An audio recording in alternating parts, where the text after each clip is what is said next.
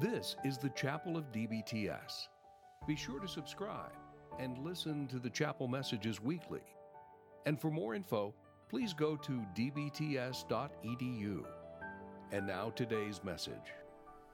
I wanted to do something a little bit different in this chapel hour, in part because of an anniversary that we just passed a couple of days ago on Tuesday. Was the 46th anniversary of the decision of Roe v. Wade, decision by the Supreme Court that legalized elective abortion in the United States. And so I wanted to take a little bit of time this morning to think about why, as Christians, I think we should be pro-life, to consider that from Scripture, and hopefully to give some thoughts and examples as well of how you could talk to people about this issue, and to think about the role that you as a church leader might play in this. And one of the reasons I want to do so is because in the 46 years since Roe v. Wade declared abortion legal, over 60 million children have been murdered. May even potentially be more than that. That is a number that largely based on the information from the Guttmacher Institute, which is a pro-choice institute. They think they're probably relatively accurate, but I'm inclined to think it could even be higher than that. And so I want to begin this morning by thinking about what the Bible has to say about this issue, then moving to saying, so as we talk to people, what kinds of arguments can and should we use, and then closing with some thoughts about what you can and should specifically do. So first, what does the Bible have to say? And I think when we're talking about this issue, what we need to begin with is the foundational truth of the value of human life. We're going to say, why are we pro-life? It's in part because we're saying life is valuable. And from Scripture, I would imagine you understand that the reason human life is valuable is because of what's true about humans. In Genesis 1, we find the creation account, and in it we have kind of a break from the pattern that's been going on. As God's been speaking and things have been made, God's been speaking and things have been made, and then all of a sudden there's a bit of a break, and here God pauses and says, well, let us make man in our image, after our likeness, and let them have dominion over the fish of the sea, and over the birds of the heavens, over the livestock, and over all the earth, and over every creeping thing that creeps on the earth. So God created man in his own image. In the image of God he created him, male and female, he created them. And so we see right from the get-go that humanity is distinct from every other aspect of God's creation, because it's only man who's made in the image of God, and it's not just biological males, but it's male and female. It's all of humanity who is made in the image of God. And that image was marred after sin, but it wasn't lost. In part, we see that in Genesis 9 when God first institutes human government. He lays out the principle of capital punishment as the means of human government to be able to utilize the sword in enacting justice. And he does so on the basis of this truth. Whoever sheds the blood of man, a man shall his blood be shed. For God made man in his own image. And so when you are attacking human life, in some way that's a reflection of your view of God and your understanding of God, which is a truth that comes up again in the New Testament in James. As James talks about the tongue, he says, with the tongue we bless our Lord and Father, and with it we curse people who are made in the likeness of God. And the point there is to say those can't really both be happening at the same time. Because people are a reflection of the image of God, the way you treat them reflects your view of God. And so humanity we see in Scripture is valuable. And humans are valuable not because of the functional value they provide in this world, as much as there's an inherent value, but even that doesn't derive from themselves. It's derived from their relationship to God. That people are valuable because they're made in God's image, the one who is supremely valuable. And this is true of all people. That people don't have rights, people don't have value because of their ability to think or reason, because of anything beyond the fact that they are simply human. And that's what Scripture consistently teaches. The next question that often comes up, though, then is, so when does human life begin? If humans are valuable, when is someone a human? And of course, we could look to science, but I think before science, we could even look to Scripture and say, what does Scripture have to say about this? And I think that Scripture is very consistent in teaching that life begins at conception. Psalm 51, verse 5. David, in talking and confessing his sin against Bathsheba, says this, "Behold, I was brought forth in iniquity, and in sin did my mother conceive me." Now, sin is not something that we attribute to anything other than humans. We don't talk about animals sinning. We don't talk about trees sinning. We only talk about people sinning. And here, David isn't saying my mother was sinful when she conceived me. He's saying I was sinful from the moment of conception. And so the clear implication would be, from the moment of conception, David was a human person. We see a similar idea in Psalm 139. "You formed my inward parts. You knitted me together in my mother's womb. I praise you, for I am fearfully and wonderfully made. Wonderful are your works. My soul knows it very well. My frame was not hidden from you when I was being made in secret." And here he's not saying when the thing that eventually became me. He's saying I was there. I was being made in secret, intricately woven in the depths of the earth. Your eyes saw my unformed substance. In your book were written, every one of them, the days that were formed to me, when as yet there was none of them. And so God knew David before he was born. And David refers to himself existing in that state before he was born. Remember the first time I had to wrestle with this, I was talking with a friend of mine who was capitulating about the pro-life position. And one of his points was saying, well, the Bible doesn't really ever tell us when human life begins.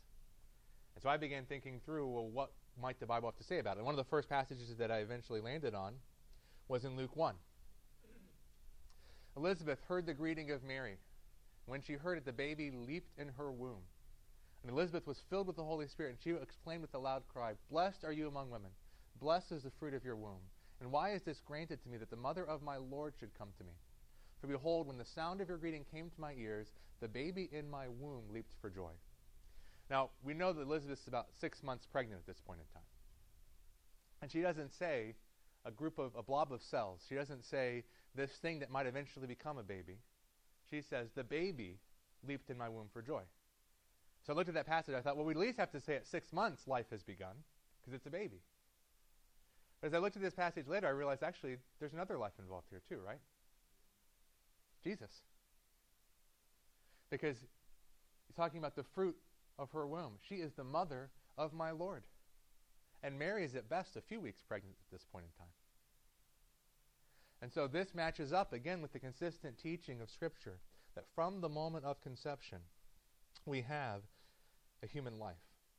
I want to briefly deal with one passage that some people have used to try to argue that the Bible might say it's a human life, but it's a lesser human life until it's born. And that's from Exodus 21. Exodus 21, when men strive together and hit a pregnant woman, so that her children come out, but there is no harm, the one who hit her shall surely be fined, as the woman's husband shall impose on him, and he shall pay as the judges determine. But if there's harm, then you shall pay life for life, eye for eye, tooth for tooth, hand for hand, foot for foot, burn for burn, wound for wound, stripe for stripe. Now, some have said the scenario is this. You have a pregnant woman, it's hit, and she has a miscarriage, but she's okay. There's no harm to her. Then you pay a fine.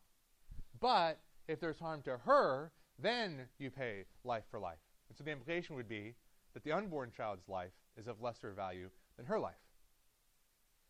But the problem is this phrase here, so that her children come out, I think is pointing to the idea of the child coming out. The no harm, though, I don't think you can ever say it only applies to the mother. It would certainly have to apply to the whole scenario here. That you can't say it's a miscarriage, but she's okay. The language seems to clearly indicate on some level her children comes out. It's probably a premature birth. And so then the question is, well, is everything okay, though? Is the mother okay? Is the child okay? And if so, you're still in trouble. There's still a fine you have to pay because of the potential danger you caused. But let's say there is something that happened. There is a life that was lost or damaged. In that case, the same stipulation has to apply. And notice here, a lot of the things that are mentioned wouldn't actually apply specifically to this scenario. It's unlikely that you're going to have a burn from this. It's laying all this out to basically say this is the same principle that's applying all the time. This is the principle that we are governing. That whatever the punishment is matches with the crime. And so this passage actually would say that I think both the child and the mother are equally humans who deserve the same kind of justice that's being determined here. The Scripture is very consistent in saying human life is valuable. And so as we talk to others, how should we talk with them? As we're making the case for our position, as we're arguing for the pro-life position, what should we do? And I want to first just briefly look at a passage. We'll come back to this later from Ephesians 5 that I think would encourage us to be engaged in discussions like this. In Ephesians 5:11, it's in the midst of the passage in which Paul is telling the Ephesians to walk in love. And here he's actually encouraging them to walk as children of God, to walk in the light. And in part of that, he says, take no part in the unfruitful works of darkness, but instead expose them. And this word for expose is really used in Scripture to kind of have one of two things, either to convict, expose or convict, or to rebuke and reprove. And I think in both situations, you would have some kind of verbal aspect to it. I certainly think part of the emphasis here is to recognize by your life, you are exposing their sinful works, their unfruitful works of darkness, by your fruitful works in the light. But I think it would also include verbally talking about these things. And I think it's worth noting, he's here not saying unfruitful people. He's actually talking about their works. And on some level, it's a good thing for Christians to take sinful, secretive, shameful things and expose them for what they are. And I think that's really what we're doing with abortion. We're exposing it for what it really is. Helping people to realize it's not what you claim. It's something far, far worse. So how do we do that? I first want to suggest to you the Apple argument. And the Apple argument is named the Apple argument because of the way it was first popularized. This was made by Peter Kreeft. And the reason it's called the Apple argument is because he says, do we know what an apple is? And almost everyone's going to say, yeah, we know what an apple is. And we really know what an apple really is. Like, there's not a lot of doubt about this. And his point there is to say, well, then we also really know what a human is. Because we know humans better than we know apples. And so certainly we should know what a human is even more than we would know what an apple is.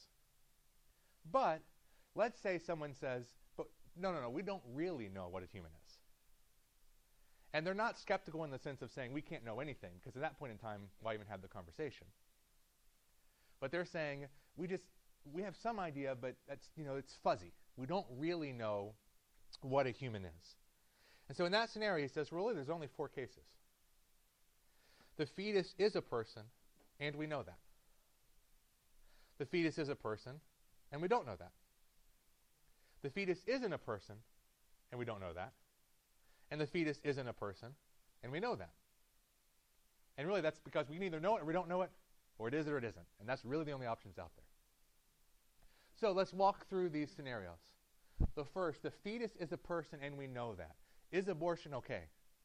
And the answer clearly should be no. Because it's never right to take a human life in this kind of a scenario, a human life that did nothing to deserve any kind of capital punishment. What about this? The fetus is a person, but we don't know that. And I think this is one of the most common arguments you'll see out there, that, well, we just don't know when human life begins. It's an answer that's above my pay grade. It's the kind of thing that's kind of fuzzy. We don't know when it begins. And so in this scenario, the fetus is a person, we don't know that. And a couple of illustrations are often used to help us to think about this. Let's say you're driving along with a friend who's sitting next to you, and you see a pile of something in the road that kind of looks like a human body. And you say, is that a person? Is that a human? I say, I don't know, it could be. Let's run over it. Now, at that point in time, would you say, yeah, that's a great idea? Or would you say, don't do that? Let's say you run over it and you find out that was a person. Are you okay? Or let's say it's your job to demolish a building. And you're getting ready to set off the explosives. And someone says, did you check to make sure everyone's out? Did you check to see if anyone's in there? You say, no, I don't know. I don't know if anyone's in there. And you set it off. And you find out someone was in there. As you stand before the judge, do you think it's okay for you to say, well, I didn't know someone was in there. I didn't know that was a person in the road. What is everyone going to say? Doesn't matter. If you thought it could have been, you should have checked. And so in this scenario, abortion's not okay. What about this scenario? It's the same situation. You run over the pile and it's not a person. And do we think, actually, this is a fine practice for us to do? We'd say, no, that's still a bad idea. You got lucky. That wasn't a person. That's not a good idea, though.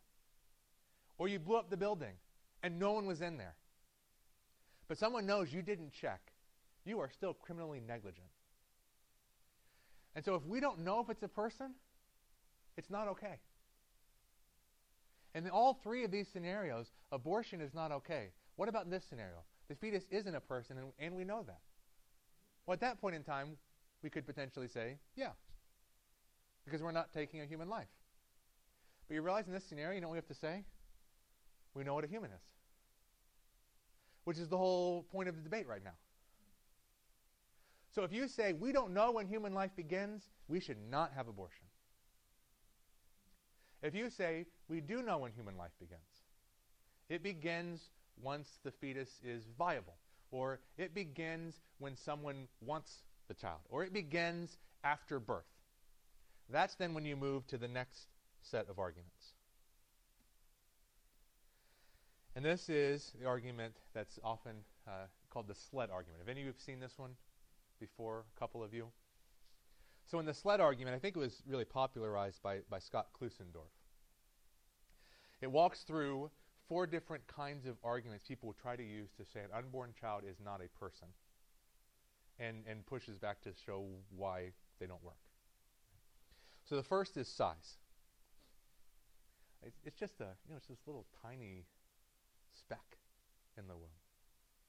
I mean, it's just a few inches. It's no bigger than a raisin. And so how could you possibly say that's a person? And so at that point in time, what we're saying is how big you are somehow determines your value as a person. And so that means that my son Reese is less valuable than my son Ethan because Ethan's bigger than Reese. And I'm more valuable than Ethan. In fact, I'm more valuable than most of you. Which maybe this isn't a bad idea for us to go on, right? You say, well, no, we don't think someone's more of a person because they're big. And in fact, this is one of those things that's great from Horton Hears a Who. A person's a person, no matter how small. That's a vital truth for us to keep in mind. Our size doesn't determine our personhood. And so the fact that you're a minuscule or the fact that you're 6 feet tall is irrelevant. We don't think about persons in light of size. Second, level of development. That baby doesn't even have lungs yet. Baby can't feel. The baby can't reason. And we're saying on some level that it's not a child yet until it gets something like that. Well, a newborn really isn't very aware of its surroundings. It can't see very well. There's still a whole lot of development that has to go on in those first few weeks. And so is that less of a person than a 2-year-old? Or an 8-year-old boy can't grow facial hair. He hasn't developed that ability yet.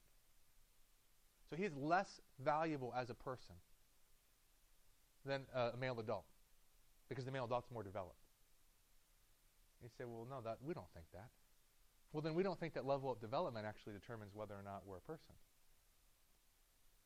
Because if we're saying that, then at some point we've got to decide this is the cutoff. This is when we've developed enough to be human. What about the third, environment?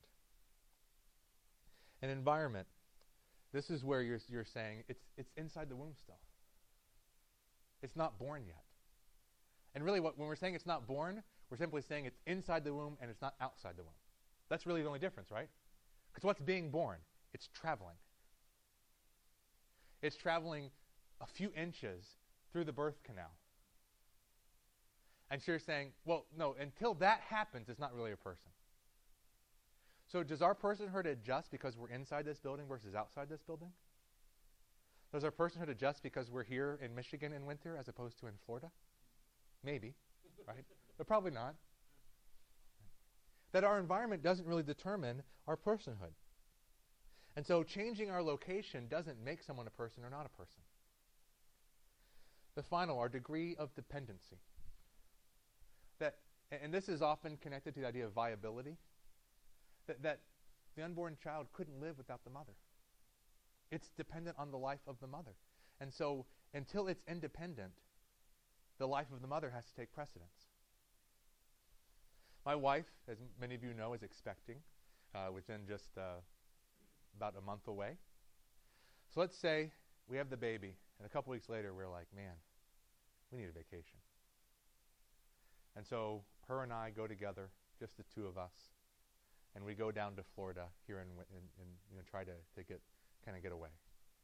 And you say, well, what'd you do with your kids? I said, they're at home. Who's watching them? No one. We come back, what do you think is going to happen? Certainly to our infant, very likely to our other kids. Something horrible. Would we be responsible? 100% we'd be responsible. What if we said, it's not our fault the infant depends on us? They say, well, that's exactly the point. It depends on you. So you don't have the right not to give it what it needs. The fact the child depends on you is irrelevant to whether or not it's a person. And really, if we tease this out, someone who is on a kidney dialysis machine, well, hey, they're not really a person because they couldn't live without that. We don't think that whether or not you depend on someone really makes a difference. And honestly, I mentioned Scott Klusendorf. I've heard him make a good argument related to the idea of viability. And what he really says is that we're talking about viability, and viability is, could the infant survive outside of the mother's womb? We're primarily talking about our technological capabilities. Because viability has been moving earlier and earlier in pregnancies as we have gotten better at dealing with premature infants. And so right now in Detroit, a 28-week infant could be viable. It's born, it could survive. So let's say you have a woman here in Detroit, 28 weeks pregnant. What's inside of her is a person because it's viable. She flies over to Bangladesh. In Bangladesh, you're looking at probably about 35 or 36 weeks until an infant would really be able to live outside of the womb on the basis of their medical abilities. And so she gets on a plane in Detroit and there's two people. She lands in Bangladesh and there's only one. And then she comes back to Detroit and now there's a person again. And we say, well, that's ridiculous. Yeah, it is, isn't it? Because we don't think our degree of dependency really determines our personhood. And we don't really want any of these things applying. That the moment we begin to say some persons have rights and other persons don't have rights, we go down a path that never ends well. Because if we say our rights are not inalienable, our rights are not something that we have simply from being humans, but our rights are something that people decide they can give us, that also means our rights are something that people can decide they aren't going to give it to us. And in those situations, that's when we see incredible totalitarian dictatorship oppressions. Now, I want to just take a moment and ask you to maybe think through some of the arguments for abortion that you've heard and think how this would then apply to that. And so what's an argument you've heard for abortion or against the pro-life position?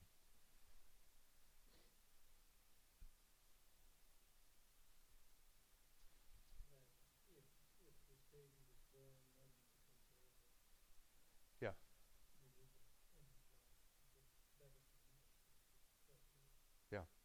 And so that's a scenario in which you're saying it's an unwanted child. Right? No one's going to care for it. And that doesn't necessarily fit fully. I think it does kind of flow out of this, though. Right? Because if there's an adult no one wants, we don't say, well, no one wants him, let's just kill him. That the reason that makes sense on some level to some people is because, well, someone has to take care of it.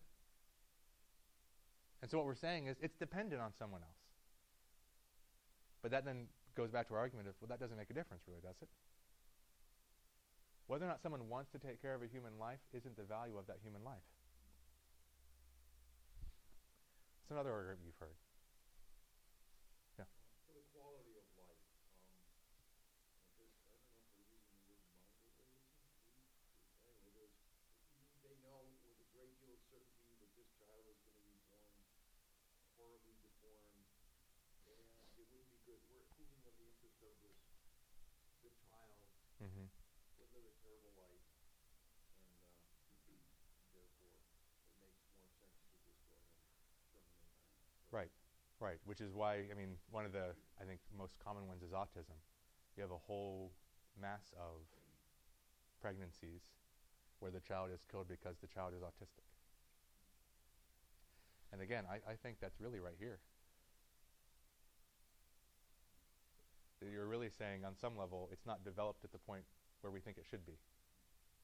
I don't think that's our call.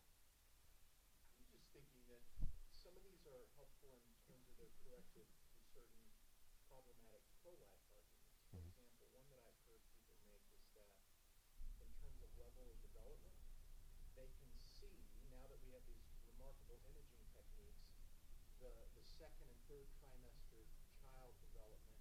There are fingers, discernible features that are, more akin to a further developed human being. And because of that, it gives or lends this personhood argument strength. Yeah. But that argument weakens, of course, when you get into the first trimester, right. and even first in the days after the conception event, when you have a blastula and some of the clump of cells type thing. So right. I was just thinking that this can help clear up fuzzy thinking amongst pro-life arguments as well, because you would not want to make the argument that the presence of later developmental characteristics somehow confer personhood when those characteristics are not discernibly visible within the right. first trimester. Right. That somehow late-term abortions are worse. Right. And I think, the only potential case you make is it could be more painful to the child, but the reality, too, is even with that, we keep moving earlier and earlier to when we think the unborn child feels pain, which means I don't think we really know. But that would be really only the situation. It's just as bad. It's just it's also painful. Yeah. Right. But that's right. I think that is a very inconsistent position. Clearing up the inconsistencies within the pro-life argument. Right. Right. So let me then close with some thoughts on what you can and should do. The first is I would just encourage you to be willing to speak up about this.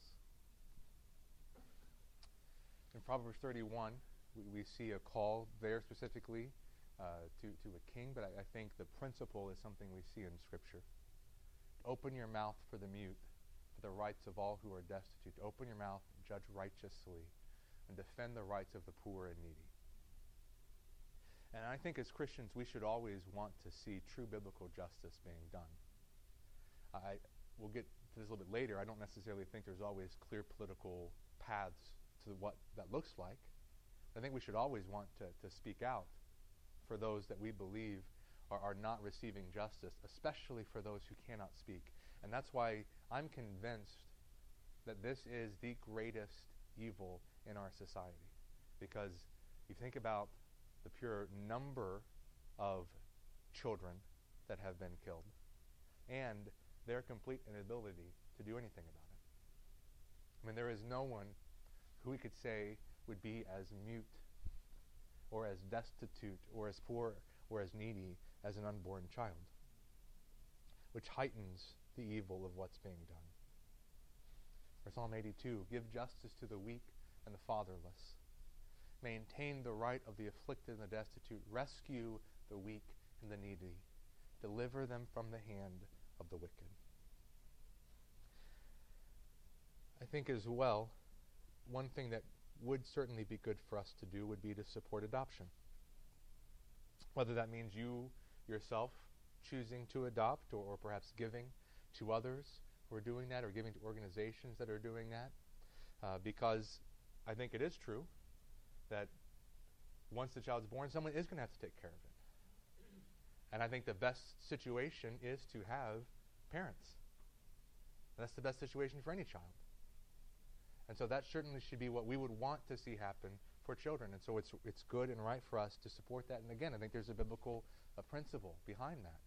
Religion that's pure and undefiled before God the Father is this: to visit orphans and widows in their affliction, to keep oneself unstained from the world. And certainly as you look through church history, you see Christians doing this very thing. Christians would take the infants that had been laid at the gate to be exposed and left to die, and they would take them in and raise them. And one reason is simply because their life is valuable. Another is because that's one of the greatest opportunities they'll then have to actually hear the gospel, because they'll be brought up with believing parents and be able to go to church and to faithfully hear God's word proclaimed. And so I'd hope that we would consider supporting adoption.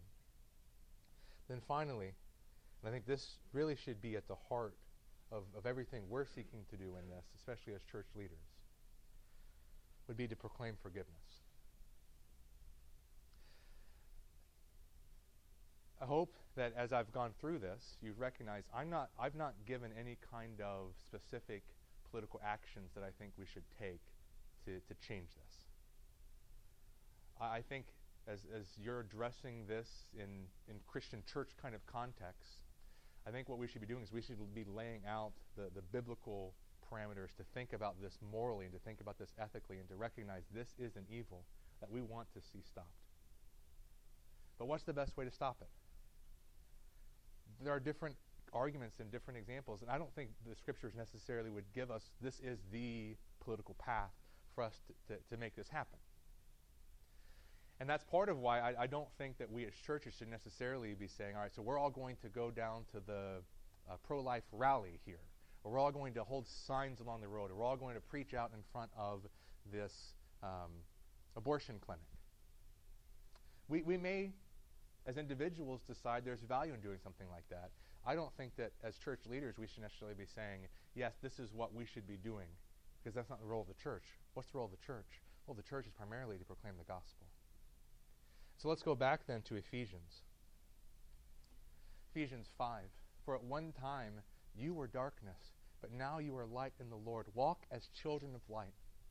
For the fruit of the light is found in all that is good and right and true. The fruitful works of the light are characterized by these things. And try to discern what's pleasing to the Lord. So there's this positive, and then there's the opposite, the negative. And that's what we began to look at already in verse 11. So take no part in the unfruitful works of darkness, but instead expose them. And here they're contrasted with the fruit of the light, that they're unfruitful works of darkness, which means these are not good, these are not right, these are not true. And part of what we're doing is to expose them. And as I said, I think that would include the way we live, but I think it would also include the things we say. For it's shameful even to speak of the things they do in secret. But these are the kinds of things they hide. This is why Scripture says men love darkness rather than light, because their deeds are evil. And so one of our goals is to bring them to the light. But when anything is exposed by the light, it becomes visible. For anything that becomes visible is light. And this is a phrase that can seem very confusing. What exactly is being said here? Without getting all the ins and outs of it, I'm going to tell you what I think Paul's saying here. That when anything is exposed by the light, it becomes visible. It's brought out and it's seen to be what it truly is. And when that happens, I think his point here, if I can say it this way, that allows for transformation to occur. That when the light shines, something can happen like what happened to you. You were at one time darkness, but now you're light in the Lord. And so when these things become clear, there's the opportunity for conviction of sin to take place. And so it's possibility for things to be changed as we give, which means, I think part of our exposing has to include the hope of the gospel. That it's not merely saying, you're in darkness. It's saying, you can come to the light. And that's really what our task is. The task that Jesus gives us is found in a few different places. One of them is Luke 24. And what he tells us there is written that Christ should suffer and the third day rise from the dead, and that repentance and forgiveness of sin should be proclaimed in his name to all nations, beginning from Jerusalem. Because yes, this is an evil act. And we are to expose this evil act. But the people who are committing it are also people made in God's image. And what we need to tell them is, stop sinning. Repent. And if you repent, you can find forgiveness. Because think about those 60 million abortions. Think about how many of those are women who are now live in terrible, horrific regret and guilt. And one of the things that we have, that even a lot of people who are pro-life don't have, is this message. There's forgiveness. So let's be busy proclaiming this. Let's pray.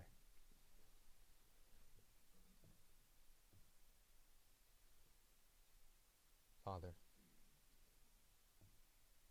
we thank you for the truth of your word. We thank you for the clarity it gives. We pray that we would think and believe things in light of what you have said.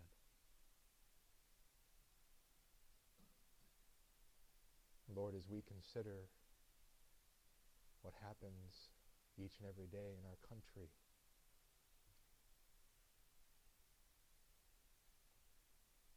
we shudder and we are horrified. And yet we recognize that you have placed us here in part to be a testimony of the light. And so we ask that we would be involved in exposing this evil act and involved in proclaiming the glorious hope that is only found because Jesus Christ suffered and died and rose again. And so that now, if we repent, we can be forgiven even of this evil. Lord, help us to be faithful in proclaiming this truth. We ask this in your Son, Jesus' name. Amen. Thank you for listening to the DBTS Chapel Hour. DBTS is a ministry of Intercity Baptist Church. To find out more about Detroit Baptist Theological Seminary, please go to dbts.edu.